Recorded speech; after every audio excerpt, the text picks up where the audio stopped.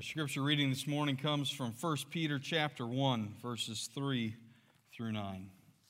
Blessed be the God and Father of our Lord Jesus Christ. According to his great mercy, he has caused us to be born again to a living hope through the resurrection of Jesus Christ from the dead, to an inheritance that is imperishable, undefiled, and unfading, kept in heaven for you, who by God's power are being guarded through faith for a salvation ready to be revealed in the last time.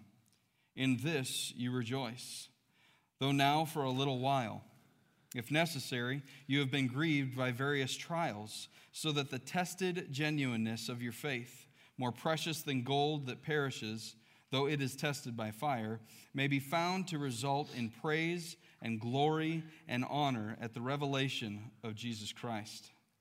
Though you have not seen him, you love him.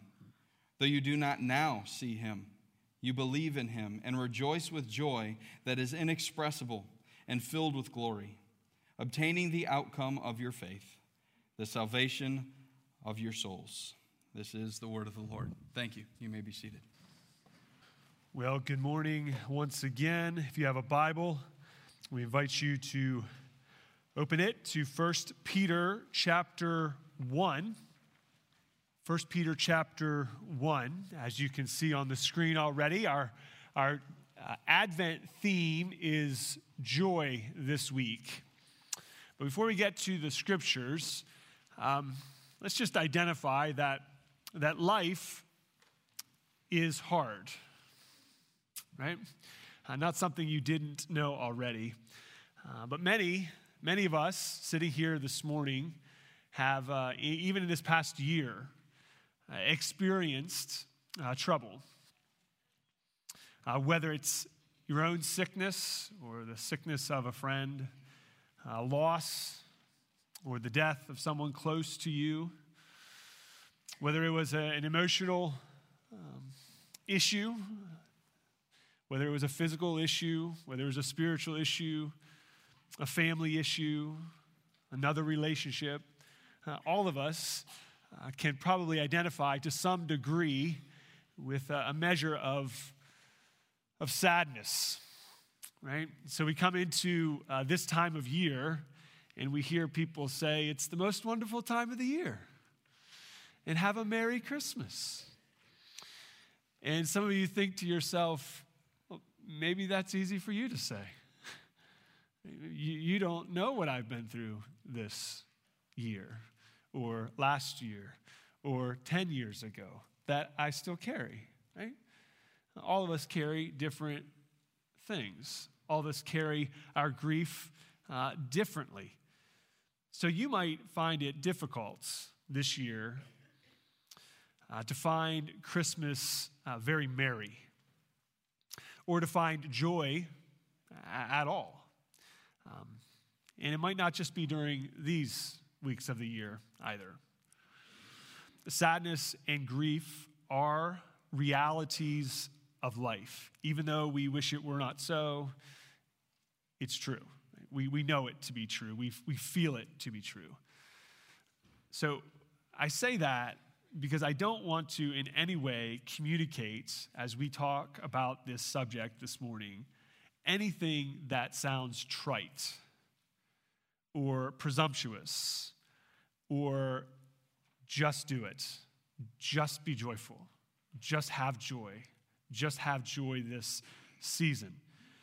There is a real tension for us between what is maybe what we might say theoretical and what is actual.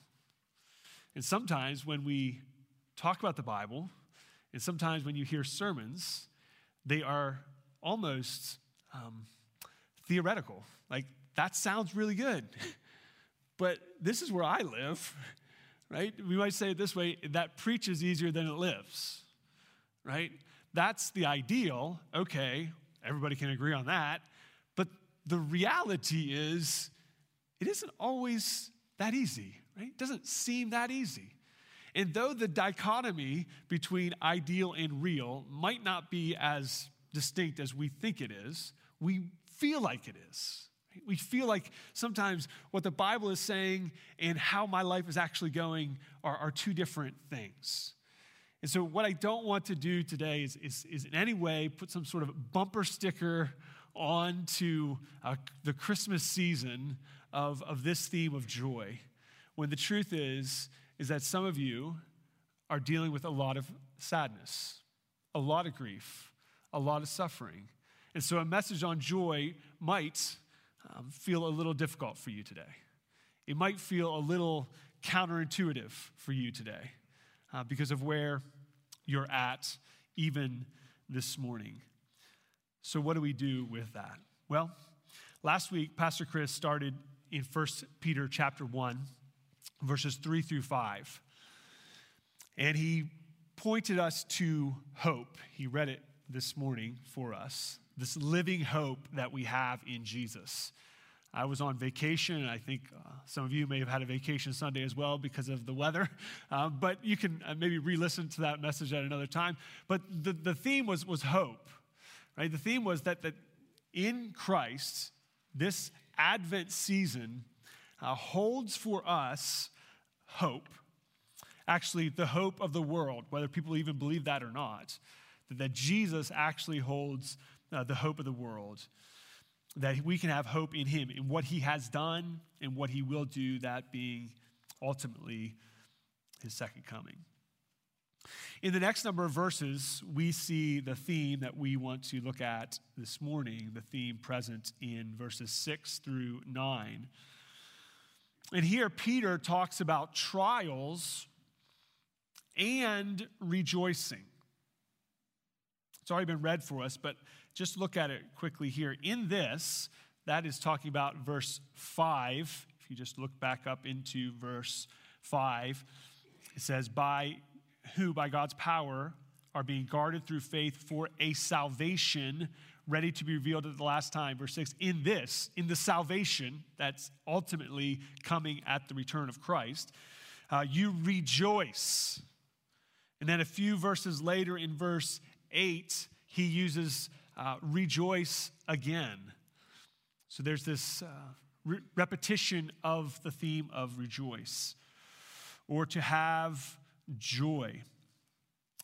Many of us have to wear eyeglasses, right?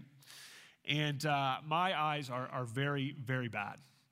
And if I were to take off my glasses, the way that I would experience the world would be very, very different than I do with my glasses on, right? Can anybody give me an amen to that? Feel my pain, right? Okay, all right. So here's what may be true for some of us. For some of us, our experience in the world would be very different if we viewed the world different. Meaning, the lens by which we view our life, the world, our experiences, impact the way we think about those experiences, right? So if I take off my glasses, the things I experience, the way that I interpret what I think is happening may not actually be happening, right? You might all leave, and I think you're still here, right? Right? But that would be how I experience it. But if I put my glasses on, then I see the reality. I see, oh, this is what's actually happening. And you see, one of the reasons why we lack joy in our life may very well be because of how we're viewing the world. We think the world should be like this, fill in the blank. And yet the world isn't like that. We need new lenses, if you will. So when it comes to joy, what do we even mean? What is our understanding of this word? Well, let's share a few definitions or a few thoughts on joy. Joy is not simply a momentary emotional outburst, right? You've had those. That's not joy, right? The idea of a celebration, the idea of your sports team winning, or you getting a present, or whatever you fill in the blank of what would give you an emotional outburst, that's not joy. Nor is joy a response to a given circumstance that might elicit an expression of joy. Meaning, those two things are saying this, that joy is neither emotionally driven, nor is it circumstantial. Joy has emotions connected to it. That's absolutely true. But joy as a reality is not emotionally driven, nor is it based on circumstance. And we see this in a passage like Philippians chapter 4, where Paul says, rejoice in the Lord always, and again I say rejoice. And we need to remember that Paul is in a Roman prison as he is writing that. It's easy to say rejoice, maybe on Christmas morning when you're surrounded by your friends and your family and everyone's healthy and everyone's happy and your finances are in good shape and you have food on the table and everything is going swell. Rejoice. Yeah, of course. Everyone can get in line with that. But in prison, separated, not sure of what the future holds, and he's saying rejoice. The point of what Paul is saying is not rejoice in your circumstance. It's rejoice in the Lord. He doesn't say just rejoice. He qualifies it. He qualifies it by saying where the rejoicing is, rejoicing in the Lord. One Bible dictionary says of joy, joy is a quality, not simply an emotion. A quality grounded upon God himself and indeed derived from him, which joy characterizes the Christian's life on earth and also anticipates an eschatologically, that means in the end, the joy of being with Christ forever.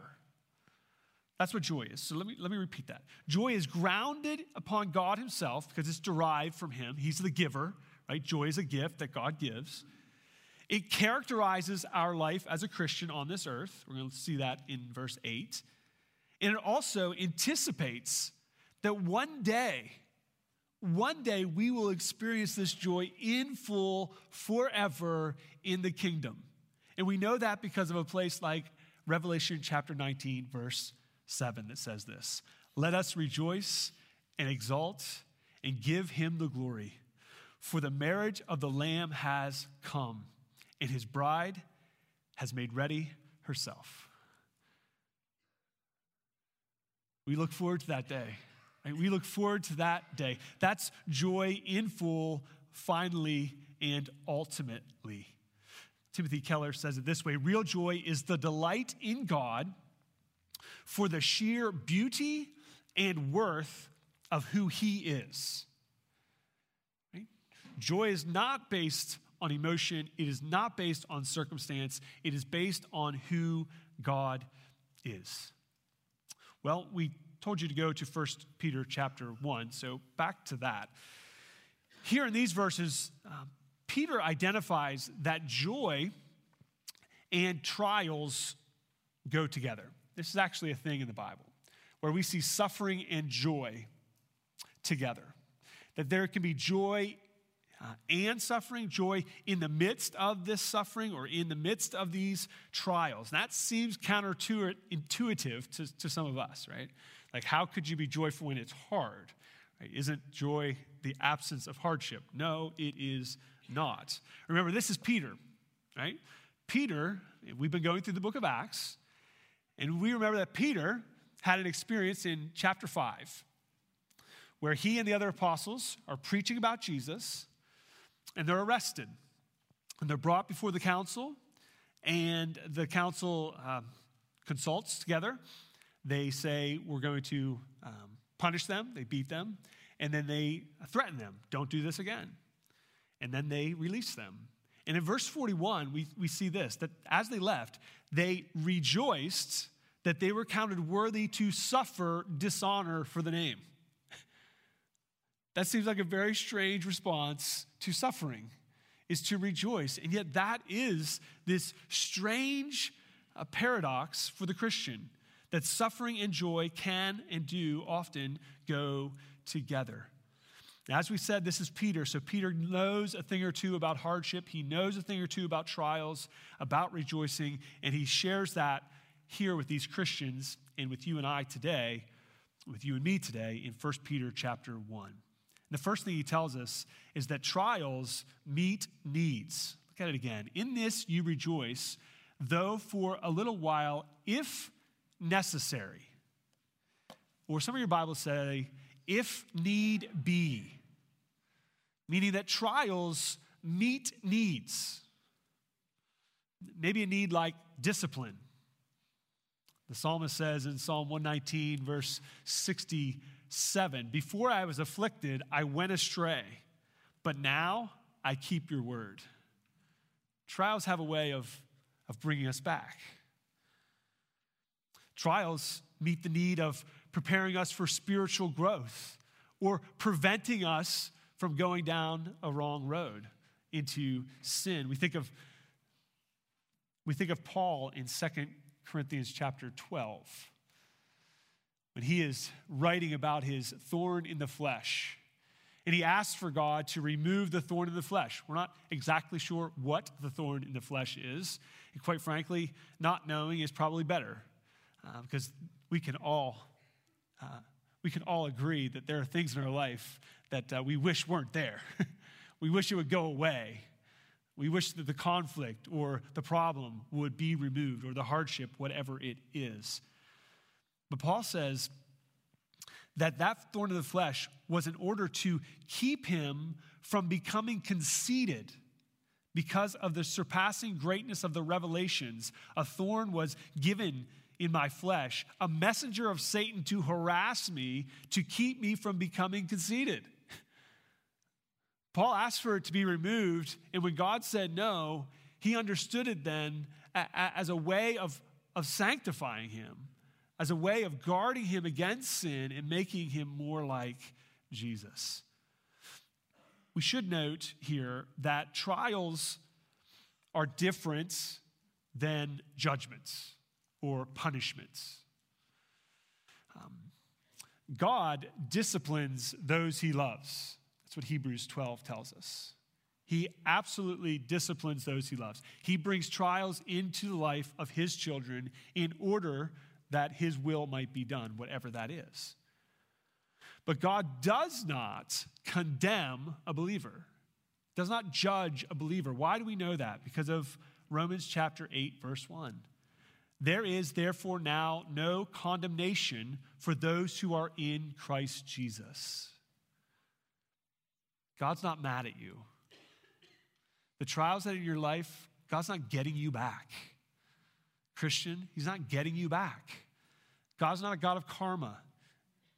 You don't get what you deserve. If you got what you deserved, you'd never get anything good. You know that?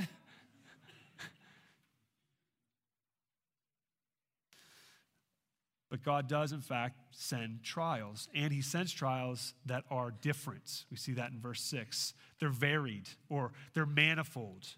They're diverse. You have been grieved by various trials. James says this about that.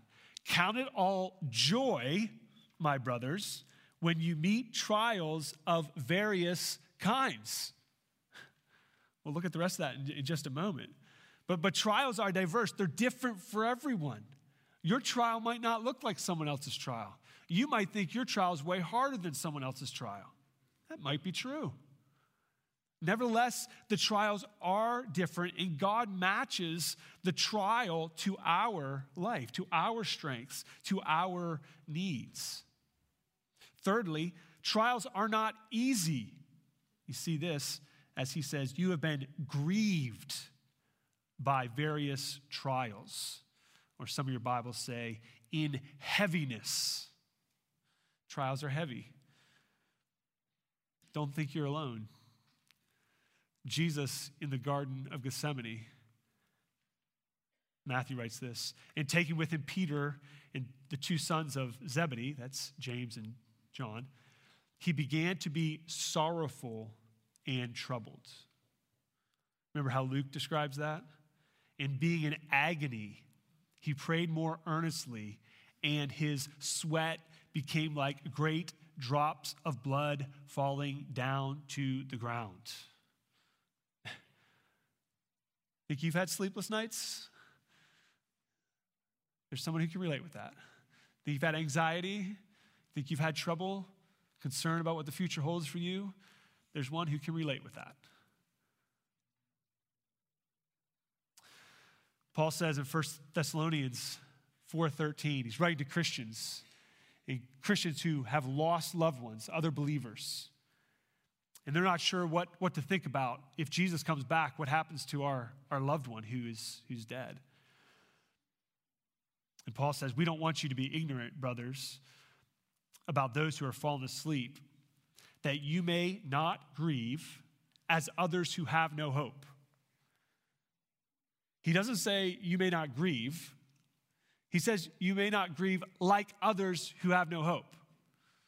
Christians grieve. Christians should grieve. The trials in your life are worthy of grieving. They are grievous. They are hard. There's no sense in pretending that they're not hard, but God gives to us hope.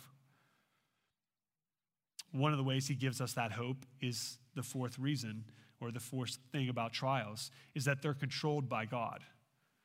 Though for a little while, or for a season, the trials happen for a little while or for a season. Now, a little while and season is relative, isn't it? Some of us who don't do well being sick, let's use that as an example, a little while could be a day or two, right? And we're a basket case, right? Or if you have a spouse, your spouse is probably like, I can't wait till this person gets better, right? You're difficult, maybe a difficult patient, some of us, right? But other of you, when we compare that, not all suffering is comparable, but we say this just to say that there's difference here. There's some of you who have dealt with illness and disease and sickness for years. There's no comparison to that. The point is that when we say a little time or a season, it may not be little in what we sometimes think of little. For a season could be your life. But God controls it.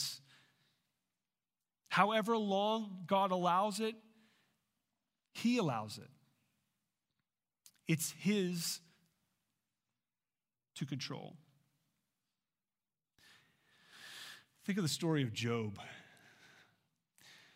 And we don't use the story of Job to make anyone feel badly about their suffering, okay? That's not what we're doing. We're not saying, well, at least you're not got what Job got, right? That's not what we're saying at all. Don't hear me say that. This isn't a guilt-ridden, your suffering isn't that bad. That's not what I'm saying. But what we can see from Job is what it looks like to go through suffering. The kind of questions that Job asks, the honesty that he dealt with, but also the faith that he exhibited. In chapter 1, we hear this conversation that God has with Satan. And Satan has to get permission to test Job. Listen, if you hear nothing else this morning, there is a great principle there for us to know. That nothing comes into your life that has not gone through the hand of God. Now, we talked about preaching easy, living hard. Right? Some of you say, well, what about? And you fill in the blank of a tragedy. Right? That gets tough. But let me ask you this. What's the implication if we say it doesn't go through the hand of God first? We say someone else is calling the shot. We're saying someone else is ruling the roost. We're saying there's a plan that's going on that God can't control, that God is not over. No, absolutely not. God is God. He is sovereign over all. It does not feel good to say that God allows tragedy. It does not feel good.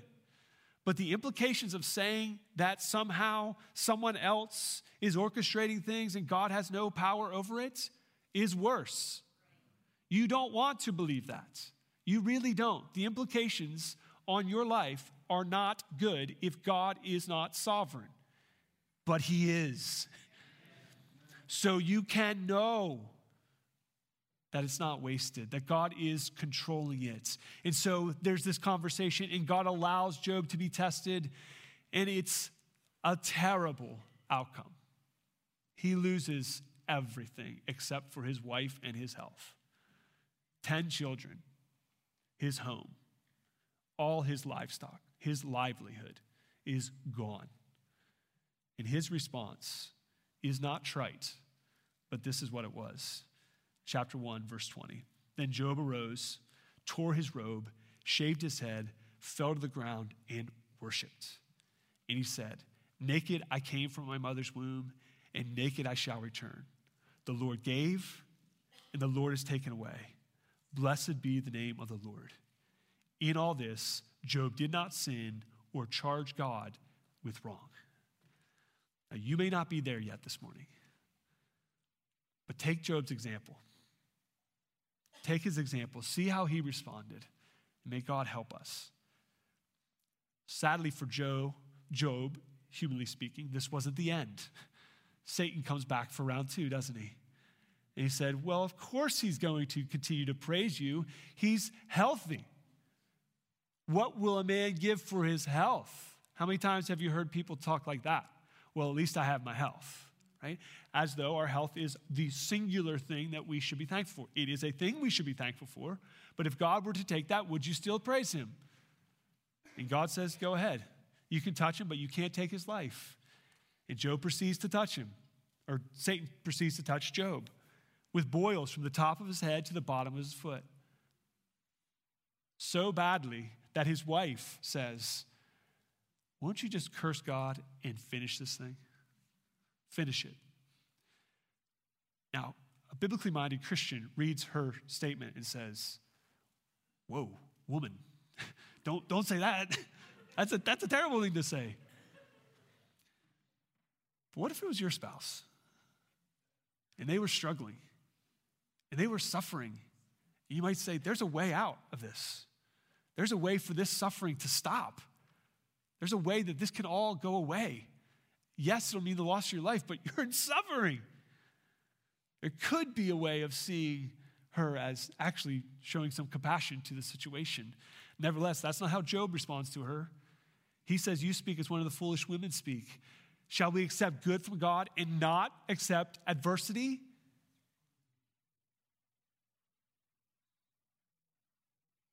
In all this, Job did not sin with his lips.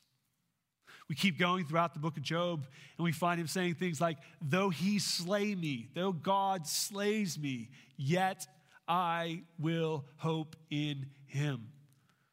Or in chapter 23, when he's looking around and saying, I can't find God. I look to the left, he's not there. I look to the right, he's not there. Where is he? And then he says these words in chapter 23, verse 10, words to memorize, friends. But he, God, knows the way that I take. And when he has tried me, I shall come out as gold. Whatever comes to us comes first from the hand of God.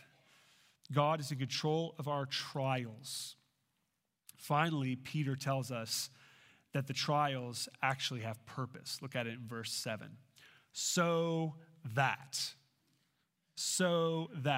Read it from the beginning of 6. In this you rejoice, though for a little while, if necessary, you have been grieved by various trials, so that there's purpose, there's reason, so that the tested genuineness of your faith, more precious than gold that perishes, though it is tested by fire, may be found to result in praise and glory and honor at the revelation of Jesus Christ. The trials are meant to test our faith, to prove it sincere, in order that in our faith, God gets glory.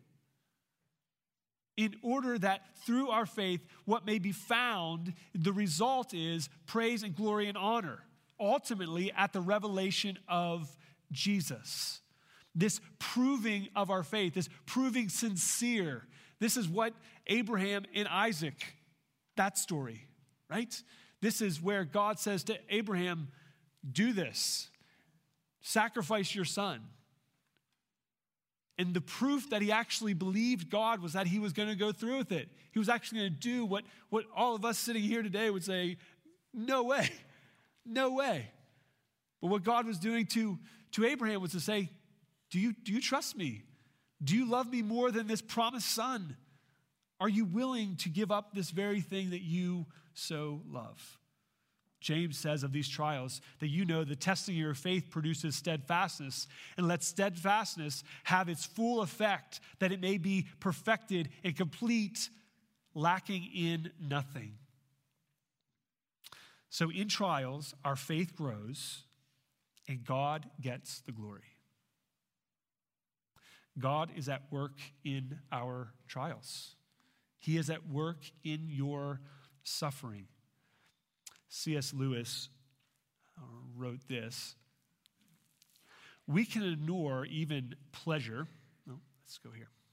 We can ignore even pleasure, but pain insists upon being attended to.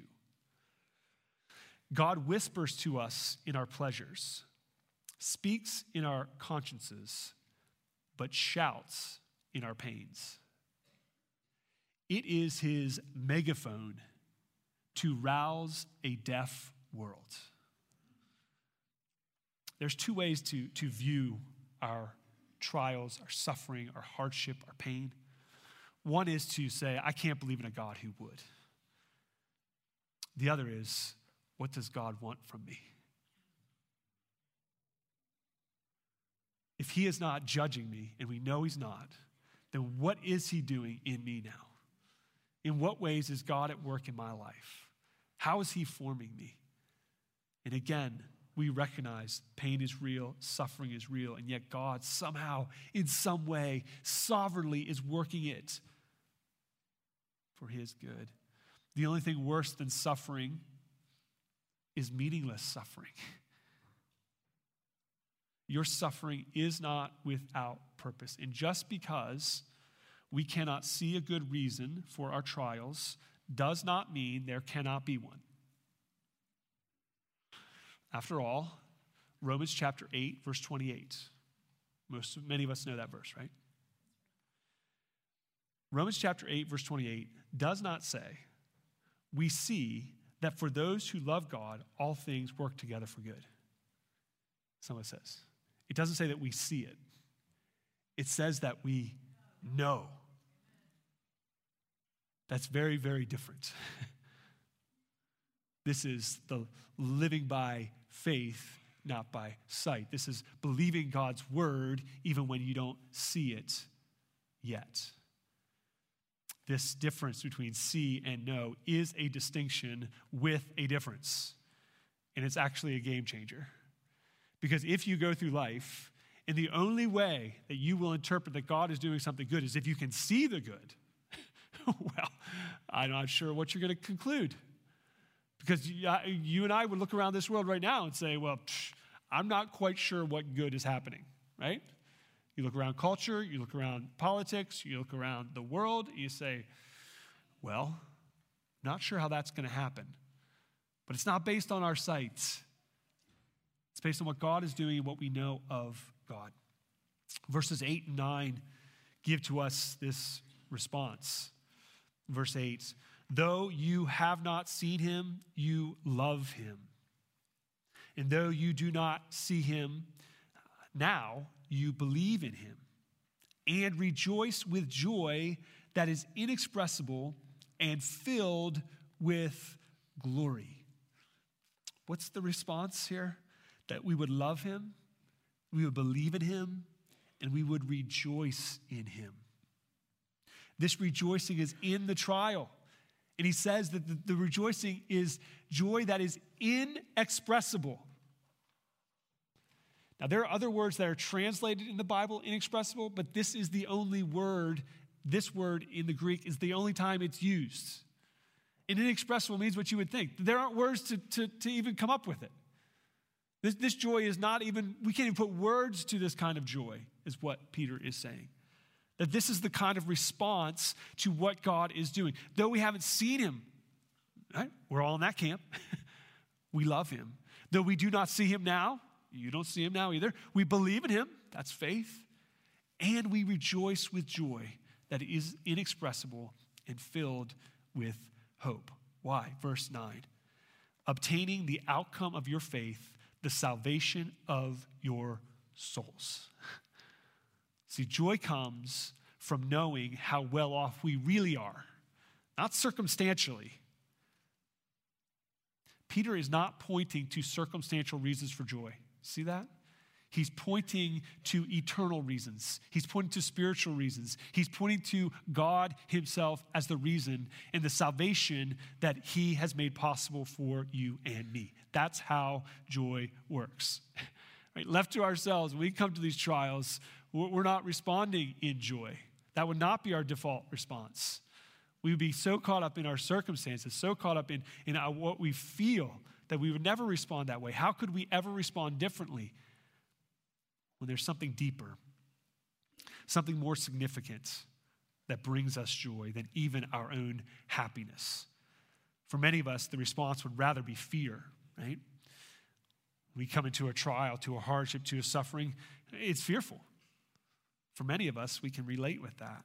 And yet, throughout the scriptures, all throughout the scriptures, we hear that refrain, fear not. God says that over and over again to us. Fear not, even in the midst of these trials. As we close, go to Luke chapter 2. And in Luke chapter 2, we hear that same command of fear not. You remember this story. They're shepherds, and they're out in the field, and they're watching over their flock. And verse 9 says, and an angel, this is chapter 2, verse 9, and an angel of the Lord appeared to them, and the glory of the Lord shone around them, and they were filled with great fear. It's the great Christmas story, right? They were filled with great fear.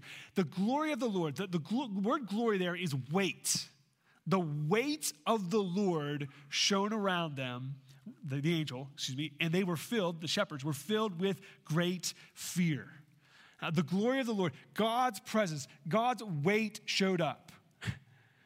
You know, sometimes maybe when you're a kid and an authority walks in the room, and you know the authorities in the room, you feel the authorities in the room. Maybe it's a parent, maybe it's a teacher, maybe it's a principal, and you feel this sense of like, whoa, right? Someone's here, right? Something may not go well, or it may go really well, right?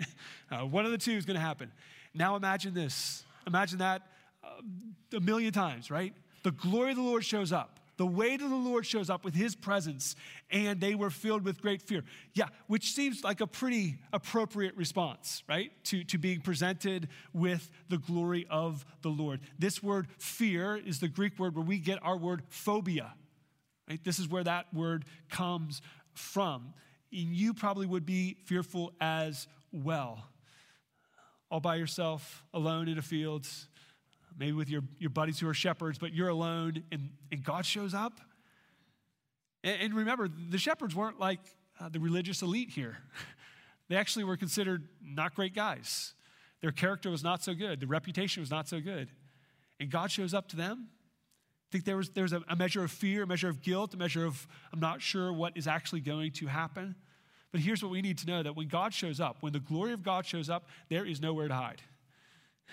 He exposes everything. He exposes us for who we really are.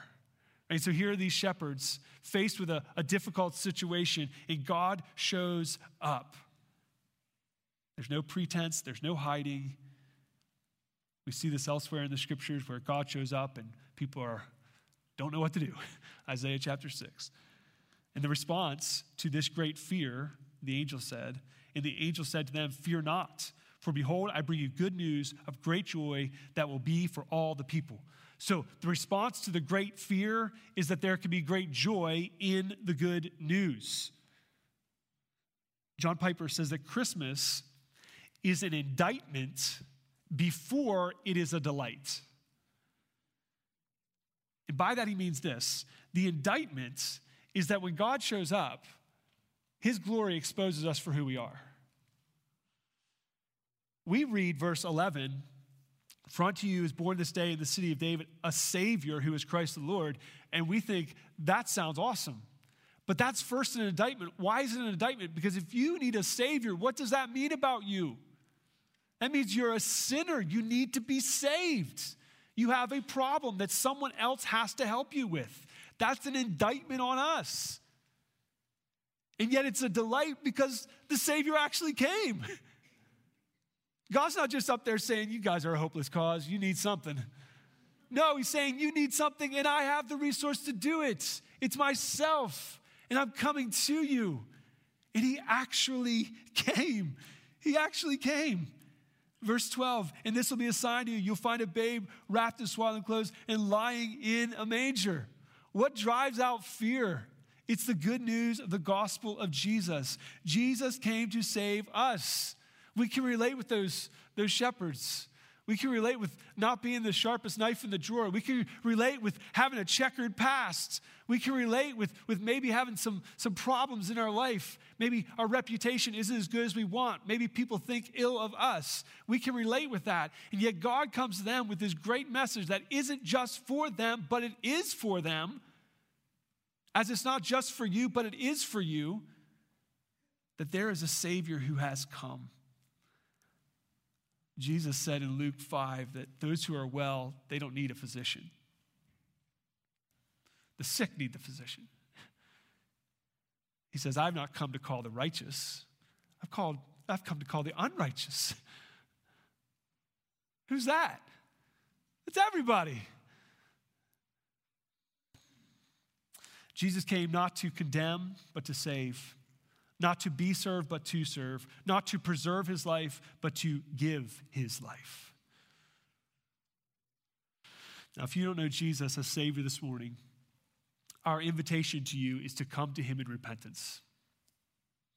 To see him as a Savior you need. Maybe you've experienced life and you've experienced difficulty and you're not quite sure what to think about God. Here's what you need to know about God. God so loved the world that he gave us his only Son. And that Son came at Christmas. And he came in order not just to be born, but to die for you and me. In order that we could have life with him that begins now and lasts forever. Brother and sister, you may not feel particularly merry this season. But the invitation of Advent is for us to find our joy not in the presence of things, nor in the absence of difficulty, but in the presence of Christ himself. And good news, Emmanuel has come. God is with us. There can be joy, and it's in the person of Jesus. Would you pray with me? Father, we rejoice this morning, not because life is perfect, not because everything has somehow magically worked out for our life. We rejoice that the one who knows us best loves us most. The only one who could, did. The only one who could die for us and give us life, did. The only one who could actually save us, did. That there is salvation made possible through Jesus, available today. That is worth rejoicing for. And yet, God, we realize that life is filled with difficulty and with sorrow and with trial. And God, our prayer this morning is that you would help us to lean in and see what you are teaching us in this. That when your glory shows up, God, that we would see you for who you are, see ourselves for who you are. God, respond as you would have us to. Would you give us the faith to do that? For those who don't know Jesus this morning, I pray that you would give them faith to believe, repenting of their sins and trusting Christ alone. We pray this in Jesus' name. Amen.